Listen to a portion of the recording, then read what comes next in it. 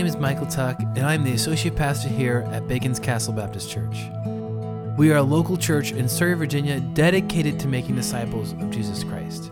This is the weekly podcast that we put out for our local church family and the church as a whole. We hope you enjoy this week's podcast. All right, let's open in our Bibles to Joshua chapter 3 and 4 this morning. Last Sunday, if you participated in some way, or you listened, or you've read the chapters, what we found at the end of chapter 2 is that the two spies that went into the land, they came back to Joshua and they said to him, listen, God has given us the land. And the reason they know that is because of the terror that's fallen on the people of Jericho because of them being on the other side of the river. So they come back with that great announcement. Joshua chapter 3 and chapter 4, what we're going to be looking at this morning is the story of Joshua taking the people across the Jordan River and into the promised land. And they'd been at this spot exactly 40 years earlier. And though it was God's will for them to go in, though God wanted them to go in and take the land, they did not, because the Bible tells us they were afraid. And even though it was God's will, even though it was God's desire for them, they were afraid to do it.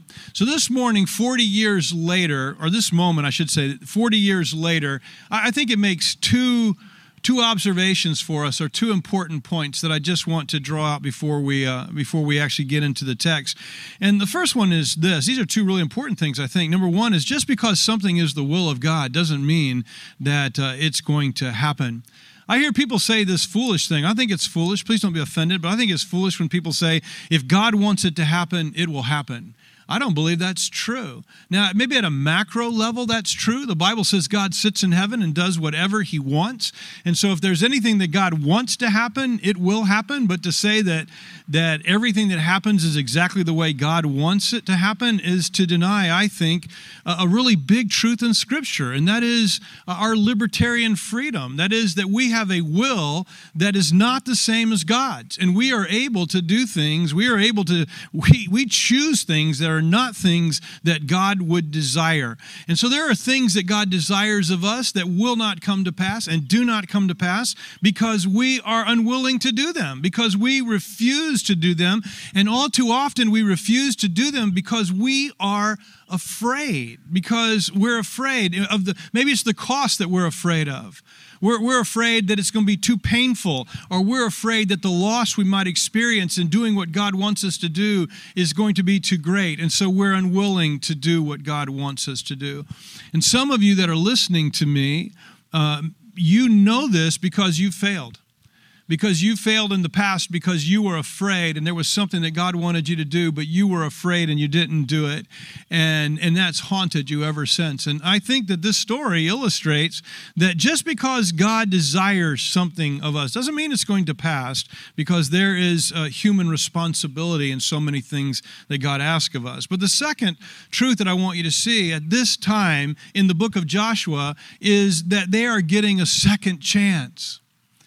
They're getting the opportunity to do it again. 40 years earlier, they were on this bank and they were unwilling to do it because they were afraid. They were unwilling to cross over the Jordan and into the promised land. 40 years later now, they're getting a second chance. And if you have failed in the past, and I'm hoping there's going to be one person that's going to listen to this who tells me this all the time, that because they failed in the past, there is no hope for the future, that it can't be fixed, that they've already blown it. And I want you to know that that is simply not true. And a truth of this moment for the Israelites is that we never have a hopeless future in front of us. No matter how bad we have failed, no matter how bad I've messed up, there is always hope for the future for God to do great things in and through me if I'm willing to submit to him.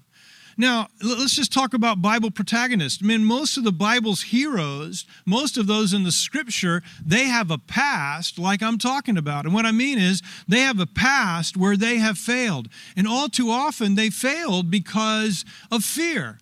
Take Peter, for instance. Peter failed because he was afraid. He was afraid of what was going to happen to him, afraid of what the men might do to him, and so he denied the Lord. But he's not alone. Peter failed. Paul has failed, not necessarily always for fear, but Abraham has failed, Jacob, Moses, and the list is really just about everybody who made a difference for the Lord at some point in the future. They failed in the past, but they didn't quit, and they didn't give up, and God was able to use them in the future. I hear people tell me, hey, God can't use me. That's simply not true. It's not what the Bible teaches. It's not the picture that God gives us in the Scripture. Here at this moment, 40 years later, those are two realities that you need to grab hold of. And one is that just because God wants you to do something doesn't mean it's going to happen, because all too often we're afraid to do what God wants us to do. And the second thing is that when we have failed, it's not the end. It's not that we're rendered hopeless from this point on, and God's never going to be able to use me. God's never going to be able to bring me back to that spot and do mighty things in and through me as I'm faithful to the Lord. So back to our story. They have a second chance, and they're going to be faithful in this second chance. And as they are faithful to the Lord to cross over the Jordan into the promised land, I want to suggest to you that there's 4 steps that every one of us need to take as we step over our own fears that keep us from doing what God wants us to do. I mean, if they could go back 40 years, if they could apply these 4 steps 40 years earlier if they had been willing, but they were unwilling. I want you to see the 4 steps that I think they're going to take, and I want you to apply them to your life, because every one of us is being asked of God to do things that we're uncomfortable with, that we're afraid of, that it's like crossing the Jordan River for us and the unknown on the other side, how hard it's going to be, what's going to be the cost if I do what God wants me to do, and we're unwilling to do it because of those fears. So here's 4 steps that they took this time in being successful to God, and I want to suggest them to you, and I want us to apply them to our life. So here they go. Here's the first one. I'm not reading the text. Hopefully you've read it. If you haven't, go back and read it later on, Joshua chapter 3 and 4. But here's the first step. If we're going to step over the fears of our lives, if we're going to step over the Jordan rivers that God places in front of us, we have to begin with a step of dependence upon God. And what I mean there is that we have to come to a place that we realize what God is asking me to do, what God is asking you to do. So often you can't do it unless God helps you do it. In fact, I think you ought to realize that just about everything that we do that God's asking us to do, it's stuff we don't do in the arm of our own strength. It takes the Lord to do that. And when you're afraid, can I just say this? Use a fear as a marker. When you're afraid, it's because you know, I can't do this on my own. I need God to help me. So in chapter 3, verse 1, Joshua starts early the next morning and left the acacia grove with all the Israelites. And they went as far as the Jordan and stayed there before crossing. And we'll learn in the text that they'll stay there beside the Jordan for 4 days. And while they're there at the Jordan, they're going to learn what an impossible task it's going to be to get these hundreds of thousands of people across the Jordan River.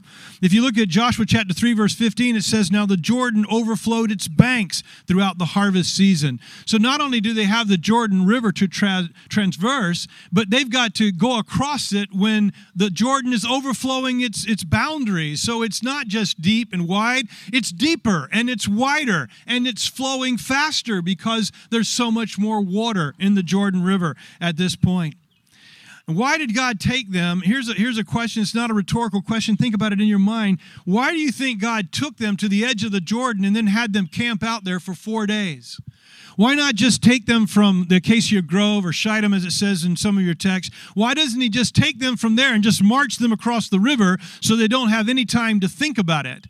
I think he took them to the edge of the Jordan for the very purpose of helping them recognize that they could not do this unless God helped them do it. So he took them to the edge of the Jordan to, maybe if you would, to augment their fears, but he took them to the Jordan to help them recognize that they were not crossing this river unless God helped them with it. And they needed to recognize that they had to be dependent on him. Now, the first step that all of us have when God puts something in front of us, and you have that tugging at your heart that God wants you to do this, or God wants you to do that, or God wants you to go here, or go there, or whatever it might be. When you have that tugging and you've got that fear, what God's trying to get you to a place of is a place of dependence on him, a place where you actually trust him to help you get across the river. If we're ever going to do that, we need to become dependent on him. Now, the second step, or excuse me, let me say this before I go on. It's easy to trust God for eternal life. It's quite another thing to trust God for the here and now. I want to say that again. It's really easy to trust God for eternal life, right? Because when we die, there's nothing I can do about it. I either have it or I don't. I believe I do, so I have trusting. There's nothing I can do to really affect that. I'm going to die, so I'm trusting God for eternal life. But trusting God today, where my decisions and things that I do put me in harm's way or they become difficult, it's harder to trust God for that sort of thing in the here and now than it is for us to trust God that he's got us for eternity. We're afraid because when we step out in faith, we may fail. We may get embarrassed. But I think the real reason we're afraid is because we recognize that the cost may be great in following the Lord, and we don't really want to pay that cost because it's painful, and I'm afraid of pain. I don't want to be pain. I don't want to have pain, or I don't want to have loss. I might have to say goodbye to my friends. I might have to leave the family I love. I might have to do something that really cost me. And so we don't want to do that. We have to depend on God in those moments. This past Sunday, I watched the movie Just Mercy. And if you follow me on Facebook, then you know I was talking about this. But it's the story of Brian Stevenson and his move to Alabama to defend folks in poverty. And anyway, Brian Stevenson also then spoke at Redeemer Church, where Tim Keller is the pastor. And this was 4 years ago, and I listened to the talk. And I'm telling you, I was so moved by what I heard. And there was 4 things that Brian said, and I'm not going to tell you all 4. I'd encourage you to go listen to the talk, watch the movie first. But in one of the things that he said in the talk, he said, if you want to do justice, Micah 6:8, right? Remember we talked about that last week. Do justice, love mercy, and walk humbly with your God, right? And he said, if you want to do justice, he said, you've got to get proximate to injustice. I mean, think about that for a minute. If you want to do justice, if you're always in the circles of justice, then you're not even going to know what injustice looks like. In fact, as I watched the movie, I didn't even know such injustices were happening in my lifetime. But they were, and they are. I guess I'm assuming they are. But if we don't get near injustice, we can't do anything about it. Now, here's my point in telling you this story, is that I was so greatly convicted that, God, I want to do justice. And so I've got to find a way to get proximate to justice and to injustice. And I don't know what that means. I don't even know what it looks like. And to be quite honest with you, it's a bit scary thinking about trying to get near injustice. And so I've had to actually step back and say, Lord, I'm a little bit fearful of this, but I'm going to depend on you to lead me. I'm going to depend on you to help me grow in this area, Lord, because I want to do what Micah 6:8 says. I want to do justice, love mercy, and walk humbly with you. So there's all kinds of things that God wants us to do that cause butterflies in our heart because we're afraid, or we don't know how, or what might this be in the future? How might this cost me? Man, that's where we have to depend on the Lord. Now here's the second step. The second step is a step of consecration to God. So if you look at chapter 3, verse 5, Joshua told the people, he said, consecrate yourselves because the Lord will do wonders among you tomorrow. So as they get ready to cross the Jordan, Joshua sent men out throughout the people, and he's telling them tomorrow's the day. Okay, so get ready, consecrate yourself. Consecrate means to set yourself apart. It basically means to prepare yourself. And so he's saying to them, hey, everybody, prepare yourself for tomorrow.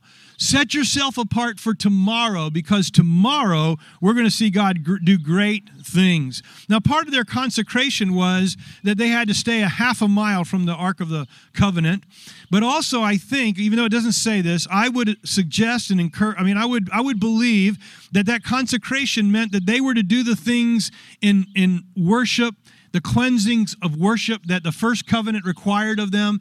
It was those sort of things, I'm sure, that God was asking them to do to get ready for tomorrow. They were to prepare themselves. They were to set themselves apart. Now, here's the point that I think you and I can apply to this. When God is calling you to something, you need to consecrate yourself to that thing. You need to set yourself apart for that thing. You need to prepare yourself for that thing. When I began to sense that God was calling me into vocational ministry, I set myself apart to that thing. I began to prepare myself for that. I remember I asked my pastor to disciple me in how to be a pastor. He didn't really know how to do that, but he helped me the best he could.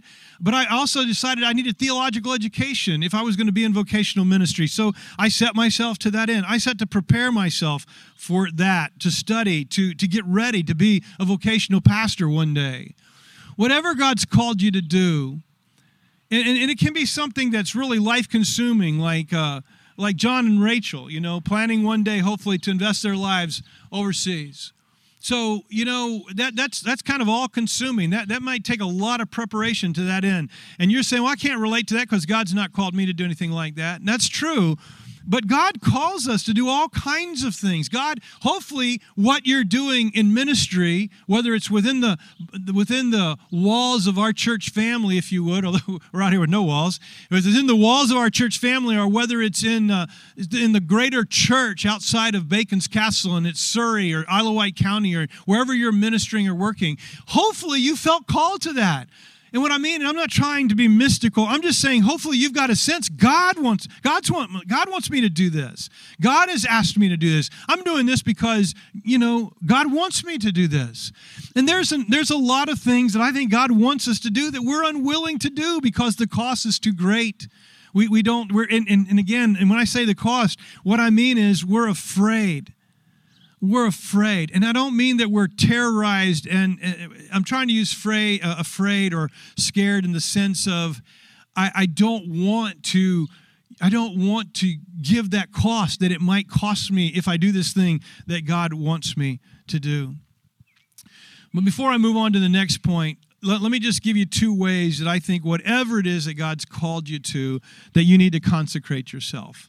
So even if it's being, a teacher in our children's department in our Sunday school, when we get to go back to that and we're training our children, and you're a teacher in children's Sunday school, or you're a helper in children's church, I'm trying to think of things that we would think were just not all that scary or whatever.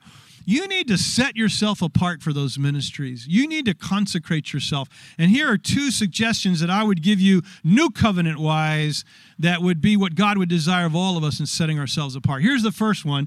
I would say set yourself apart in prayer. And again, I'm talking about you praying and talking to God about this thing that God's called you to, and you tell Him about how you're going to give it your very best. You tell Him how you're afraid about the cost, or you tell Him how you're afraid because you don't really know what to do. You talk to God, and you set yourself apart by prayer for this thing that God is asking of you. Pray about it. And I'm not saying pray, but I'm talking about if you've decided God wants you to do this, talk to Him about it. Set yourself apart so that you and Him are on the same wavelength and the same page about this thing that God wants you to do. And the other thing I would say as far as setting yourself apart is set yourself apart in confession and repentance. And by this I mean to God. I mean, if God is asking you to do something and listen, and you're not owning your own sin and you're not dealing with sin in your own lives, I mean, you really can't be as effective as you want to be or need to be until you deal with that. I think Joshua had some of that in mind when he said to the Jewish people that day, set yourself apart, consecrate yourself, for tomorrow we're going across the river. In other words, deal with sin in your life. And so, when God's asking you to do something and you are depending on Him and you are saying, yes, Lord, I get it. You want me to do this. I'm depending on you. And then you're setting yourself apart. Set yourself apart by examine your life and confess your sins to God if you need to, and repent from those sins. Turn from those things. And again, this is where the prayer part comes in. So prayer and confession, I mean, they're kind of one. Maybe this is all rolled into one big jelly bean, right? But you talk to God and you confess your sins and you turn from your sins. You turn from your sins. Remember, I think it's in the book of Hebrews. I didn't look it up, but it came to mind this morning and it's coming to mind again now. Remember where, I think it's Hebrews chapter 4, chapter 12, where it says, setting aside the sin that so easily entangles us, let us run the race that is set before us with endurance. Y'all remember that verse? I think that's what I'm trying to say here. This is what's setting yourself apart for the thing that God desires of you. Don't be entangled in sin so that you can run this thing that God desires of you. You can run it with all your heart, and you can run it with speed, and you can run it with agility because you're not being entangled by your sin. You've dealt with that, and you've put it behind you, and you've confessed your sin. Now, the third step would be a step of obedience, okay? So we've got this step of depending on God, and then this step of preparation, or the step of consecrating myself to the Lord. The third step, then, is for me to do what God has called me to do. So many of us, and you may be guilty of this because I know I'm like this, you equate willingness with obedience. You're willing to do whatever, but you're not necessarily doing it. You say, I'm willing to do it, Lord, if you want me. And that's really, but we're not really dealing with the fact that in our heart we know that God is wanting me to do whatever it is. Whatever ministry, whatever service, whatever teaching, whatever it is that God wants me to do, whoever he wants me to talk to, wherever he wants me to go. We're not willing to do it. I mean, we say we're willing, but we don't do it. And somehow we say, as long as I'm willing, then that's the same. And it's not. Remember, Jesus told the story of the two sons. And one of them says to the dad, when he asked him to go out in the field, he says, yeah, Dad, I'm going to do it. And he never goes. And the other says, no, Dad, I'm not doing that. But then he changes his mind and he goes. And then Jesus asked the question, and it's a question I'm asking you. Jesus asked, which of these two boys did the will of the Father? Which of the two boys? And they answer, and you know the answer. It's not the one who said, I'm willing, but didn't. It's the one who said, I'm unwilling, but in the end was willing and did it. Here's the step that we need to have. We need to have the step of obedience and actually doing what God's told us and called us to do. So in the text before us, chapter 3, verse 8, command the priest carrying the Ark of the Covenant, when you reach the edge of the water, stand in the Jordan. Verse 12, now choose 12 men from the tribes of Israel, one man from each tribe, and when the feet of the priest who carry the Ark of the Lord of the whole earth, come to rest in the Jordan's waters, its waters will be cut off. The water flowing downstream will stand up in a mass. Joshua got everybody ready, and this is what he said to his people. This is going back to verse 3. He says, when you see the Ark of the Covenant of the Lord your God being carried by the Levitical priest, you break camp and you follow it. In other words, you obey when you see the Ark begin to move out. And he just got instructions about the Ark. There comes a time, listen, there comes a time, everyone, where we've toyed with it, we've thought about it, we've prayed about it, and the only thing left is for us to do what God wants us to do. We've made ourselves certain that this is God's will, and it's not that I'm talking myself into something. We know it. This is what God desires of me. There comes a time when all that's left for us to do is move out and trust, depend on God, that it's going to be okay as I step into the Jordan River. So we get to verse 14. Look at verse 14. When the people broke camp to cross the Jordan, the priest carried the Ark of the Covenant ahead of the people. Now, the Jordan overflowed its banks throughout the harvest season. But as soon as the priests carried the ark reached the Jordan, their feet touched the water at its edge, and the water flowing downstream stood still, rising up in a mass that extended as far as Adon, a city next to Zarethan.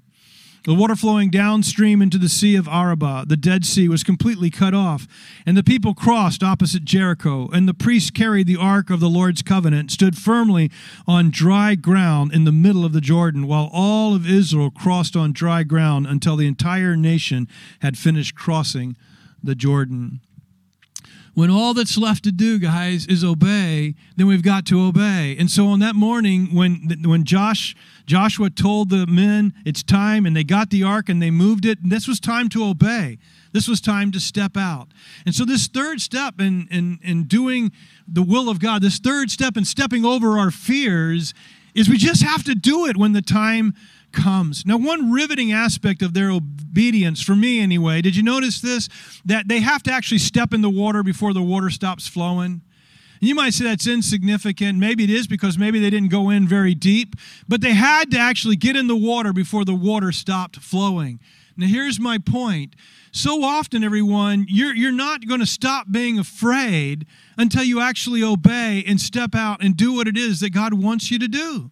You have to step out into the waters even when you're not seeing God do what you maybe want him to do. Maybe you're saying, God, well, I'll do this if you do that. And God says, no, I'm not doing that until you do this, right? Until you step into the water. And so, hey, everyone, this third step of stepping over our fears is there comes a time when you have to do what God wants you to do. And here's where that faith thing comes in, that pesky little word faith. And faith is, remember, believing something to be absolutely true with great conviction and assurance, even when you can't see it. Even when you see no miracle, and even when you see the rushing waters of the Jordan River, the priest had to step into the water. And I grant you that it didn't take long once they stepped in the water for the waters to be piled up and for everybody to have this great assurance of God's work, right? But they had to step into the water first. And I'm saying to all of you, man, obedience to God so often demands that you step out and step into the river before you see God do anything. You trust God that he's going to be with you, that he's going to walk with you, he's going to carry you, he's going to lead you, he's going to use you in this thing that he's asked you to do. I read this week of a Nigerian bishop who was describing the slaughter of pastors serving under him by the Islamic militants and the decimation of these congregations in northern Nigeria. And after doing that, he then told everyone that he had sent his son. He posted his own son to go back up there to this area to be a pastor, to replace the pastors that had been killed by the militants. And people were shocked. And they said, how can you do that? Why are you sending your own son to do such a thing? And this is what he replied. And he said, why would I send someone else's son if I am not willing to send my own son? That humbles me. And you say, what does that illustration have to do with anything? That illustration has to do with, I guarantee you, when that man sent his son up there to northern Nigeria to replace the pastors who'd been murdered, I guarantee you he's filled with fear, but he's stepping out and he's acting in obedience with not necessarily seeing or knowing what miracle God's going to do to protect his son, or even if God will protect his son from murder. But that's not not the only place that fear gets involved that I think we can relate to. So did you notice this? So it says once they got in the water, so the priests, they made it halfway across and they stood, and most likely this is to let all the people at the rear feel safe, right? Because the ark is in the middle of the river.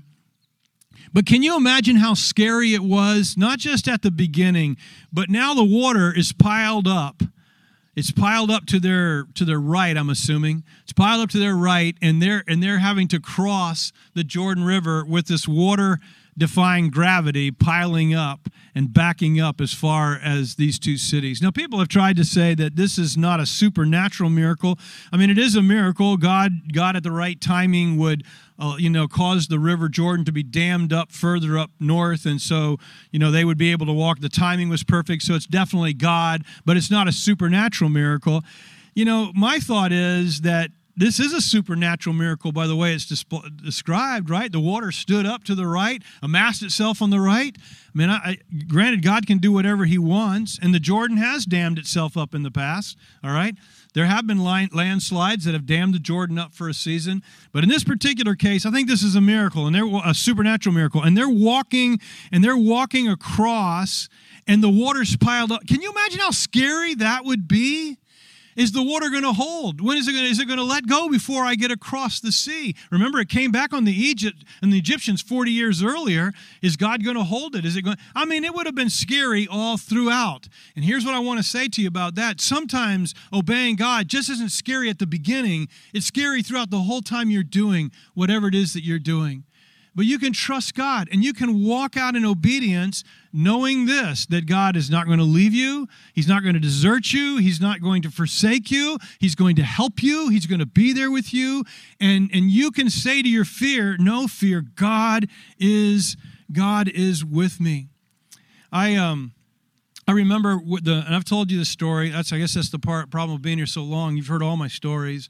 But the first time I ever preached, I was so afraid. I was so afraid, and I was up most of the night. I have absolutely no recollection of what I said or how the morning went, but I do remember the night before. I mean, I remember it so vividly, even to this day. I was so afraid of preaching the next day to this group of campers. It was like this. They're going to be sitting in chairs like you guys are today. And there was probably maybe 15 to 20 of them, but I was so afraid I didn't sleep most of the night. But in the morning, you know what I did? I felt like quitting. I really did. I felt like quitting, but I didn't. I just did what I was supposed to do, and I stepped out over my fear.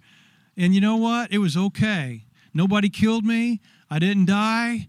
You know, and it was okay. And I don't even think I was embarrassed. I've seen pictures of that day, and I'm embarrassed by my hair, and I'm embarrassed by the clothes I wore, but I'm not all that embarrassed by what I said. And you know what? There's never a time that I don't get up to speak that I don't have still butterflies in my stomach, even speaking in front of you all. Every Sunday there's a few butterflies. Now, granted, they're not nearly like it was, 40 years ago when I was first starting.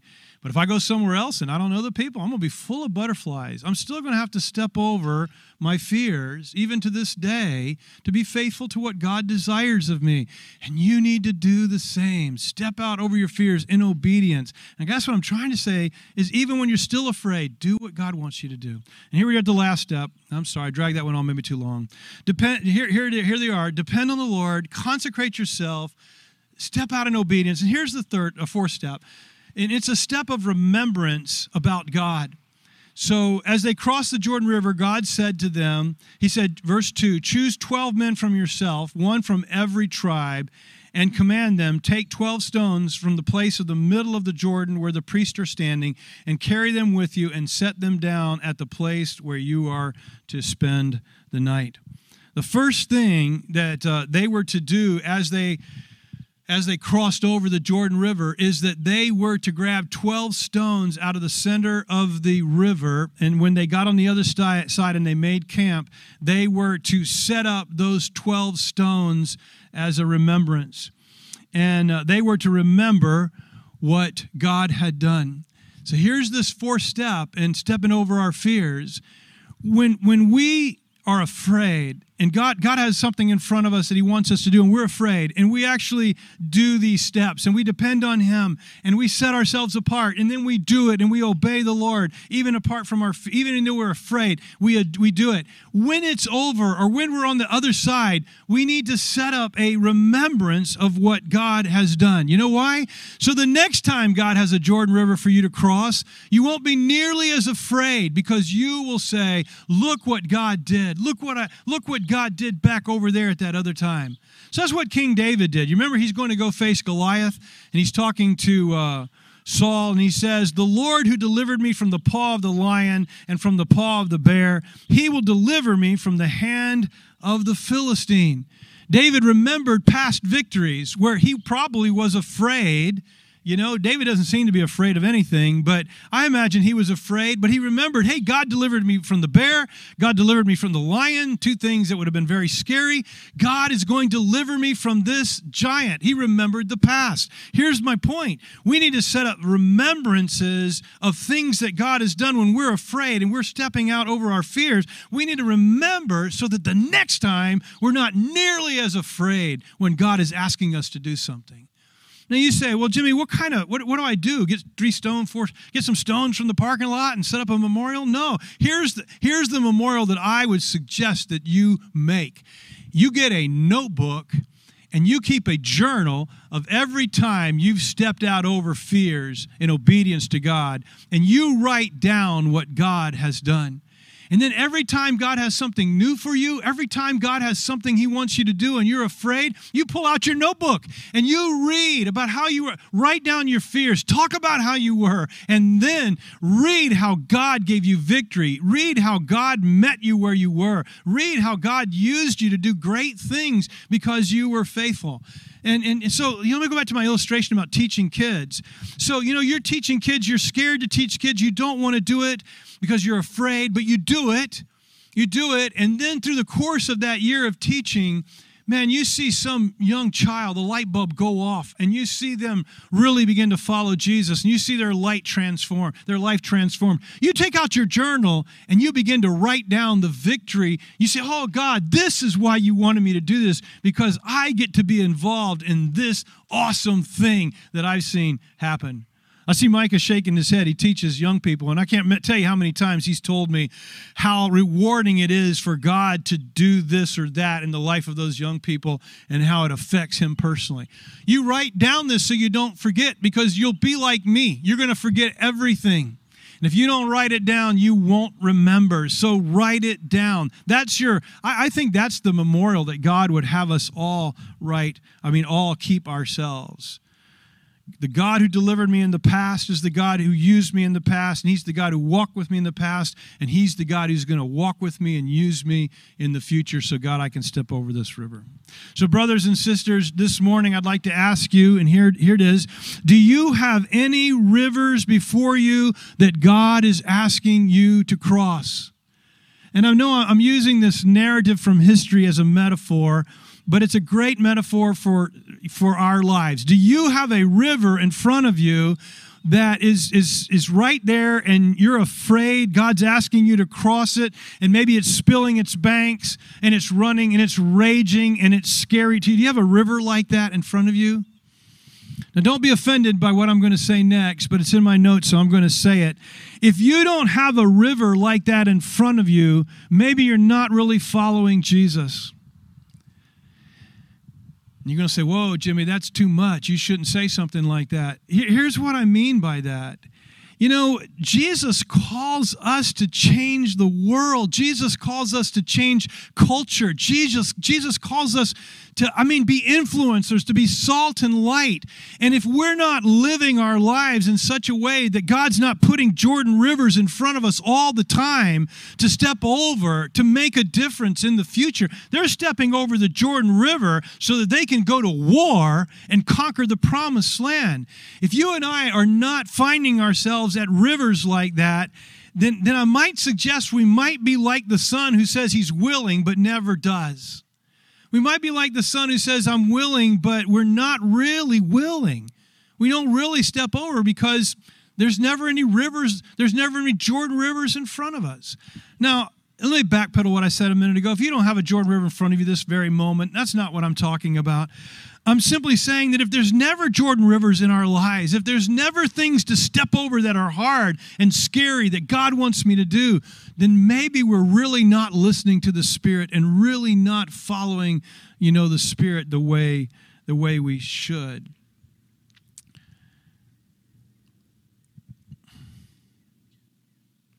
My challenge this morning, and I'm finished, my challenge this morning is, when that river's in front of you, when that thing that God wants you to do is in front of you and you're scared and it's a big thing and it's beyond you, look to Him and depend on Him. And then once having looked to Him and trusted in Him for this thing, then I would say, set yourself apart. Prepare yourself. Whatever is needed, prepare yourself for that thing. And then the third thing is step out and do the thing that God's calling you to do. And then once it's behind you or once you're in it, set up the 12 stones of memory. Set up the 12 stones of victory to remind yourself of what God has done. And can I say this to our church family? It's not just me personally, but it's all of us together. Man, I want God to lead our family to the Jordan River and ask us to cross over. Now, I don't know what that looks like. I don't even know what that is, but we should be so consequential as a family together that we're constantly up against the river and God needs to take us over it. We need to trust Him. We need to be listening to His Spirit for the things that God wants us to do. That means crossing something great in front of us. I hope y'all are following my metaphor. Most of you know that Jackie Robinson was the first black man to play baseball in the major leagues. What you may not know about Jackie was that he had anger issues. Growing up, he had a reputation as a brawler. One of his favorite things were, one thing that people described him as, he was ready to smash the teeth of any white man who insulted him. At UCLA, he gained a reputation as being a thug. But it was also at UCLA that something happened to Jackie Robinson. He met the woman who would become his wife, who was a committed Christian, and he met a pastor by the name of Carl Downs. And Carl Downs was a hard-hitting preacher. His sermons taught Robinson that Christianity was not synonymous with cowardly or racial inferiority or subordination. And Jackie Robinson began to follow Jesus. And by 1945, Jackie Robinson had this conviction in his heart that God wanted to use him in some great way. He wasn't sure what. I don't know why he had that conviction. Maybe it was because of his ball skills.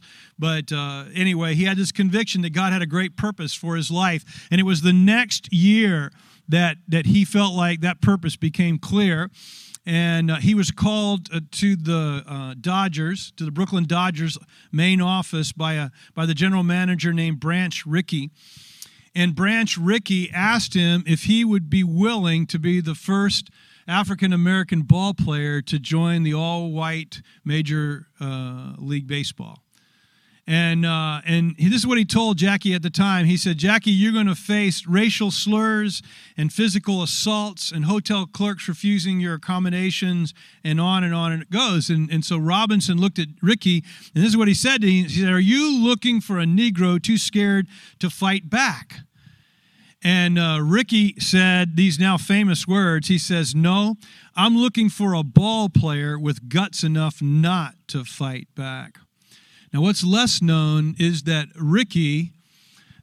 Branch Rickey and Jackie Robinson were both committed Christians. And on that day, Rickey gave Robinson this book by Giovanni Pampini called The Life of Christ. And what he said to Jackie, as you think about this, he said, remember what Jesus said. He says, resist not evil, but whosoever shall smite thee on the right cheek, turn to him the other also. And they both shared this common faith.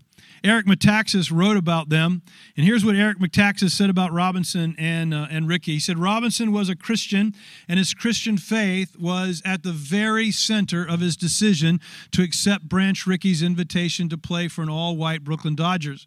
Branch Rickey himself was a Bible-thumping Methodist. I love that. A Bible-thumping Methodist whose faith led him to find an African-American ball player to break the color barrier. So Rickey did what he did on purpose. At the center of this most important civil rights story in America lies two men of passionate Christian faith.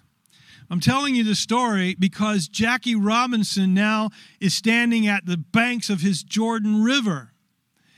And I guarantee you there's fear in Jackie's heart. Now, I didn't read anywhere where he says there's fear in his heart, but there's got to have been fear. Fear of the retaliation, but fear also, can I do this? Am I up to the task? Can I? Because remember, he's a guy who's really for his rights and that sort of thing. Never been afraid to fight for his rights. Can he do this? Lord, can I do this? Can I walk into this and not retaliate? And you know the story, right? In obedience, despite whatever fears he might have had, he consecrated himself.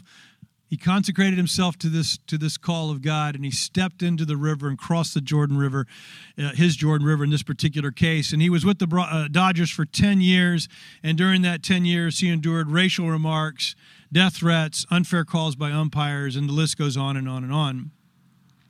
But here's the deal.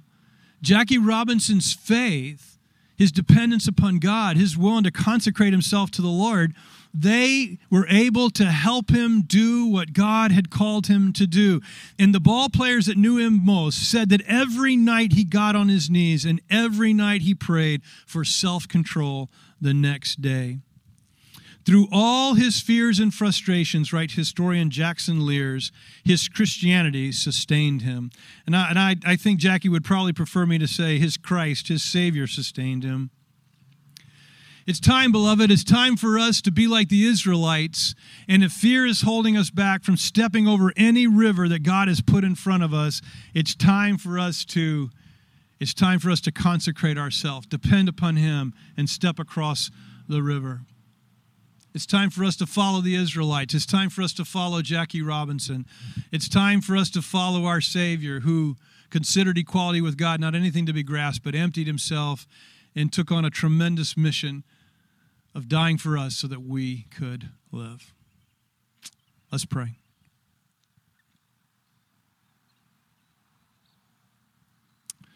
My request, Father, before you this morning is that every one of us here today and every one of us listening via the live stream, Lord, that every one of us would be willing to say, take us to the edge of the Jordan, and we will take us through the Jordan. We will cross over. We will be faithful. Lord, I pray that every one of us would say to our fears, God, you are bigger than our fears, and not allow our fears to stymie our obedience or stymie our faithfulness. And Lord, whether it's fears of loss or whether it's fears of pain or whether, and however small or however big the fear is, God, I pray this morning that we might take this advice and apply these 4 steps to our fears. Use us, Lord, for the glory of God. Use us for the kingdom of God. I pray, God, that you will use me. I pray that you'll use every individual person sitting here or listening, Lord. I pray that you'll use us all individually. But, Lord, in your book, you're all about our corporate identity. In fact, Lord, you talk about our corporate identity in Christ more than our individual identity. And so, Lord, I would pray that you would use us corporately together as a church to affect Isle of Wight and Surrey County where we live, and even the world. Lord, would you use us together to affect the world? Lord, speak to different members of our family here with ideas and visions of how we can glorify Jesus and exalt the Lord Jesus and take the gospel to our neighbors and friends. Lord, help us not to be afraid to step out and do whatever it is that you're calling us to together corporately as a church family. God, use us for your glory and for your honor. May Christ be exalted in every one of us individually, and Lord, may you be exalted in us together as a family. And I pray this in Jesus' name. Amen. Thank you so much for listening this week. If you have any questions, you can email them to Pastor Jimmy at baconscastle.com. Also, check out our website at baconscastle.com to get to know us and see what God is doing locally here in Surrey. Be blessed.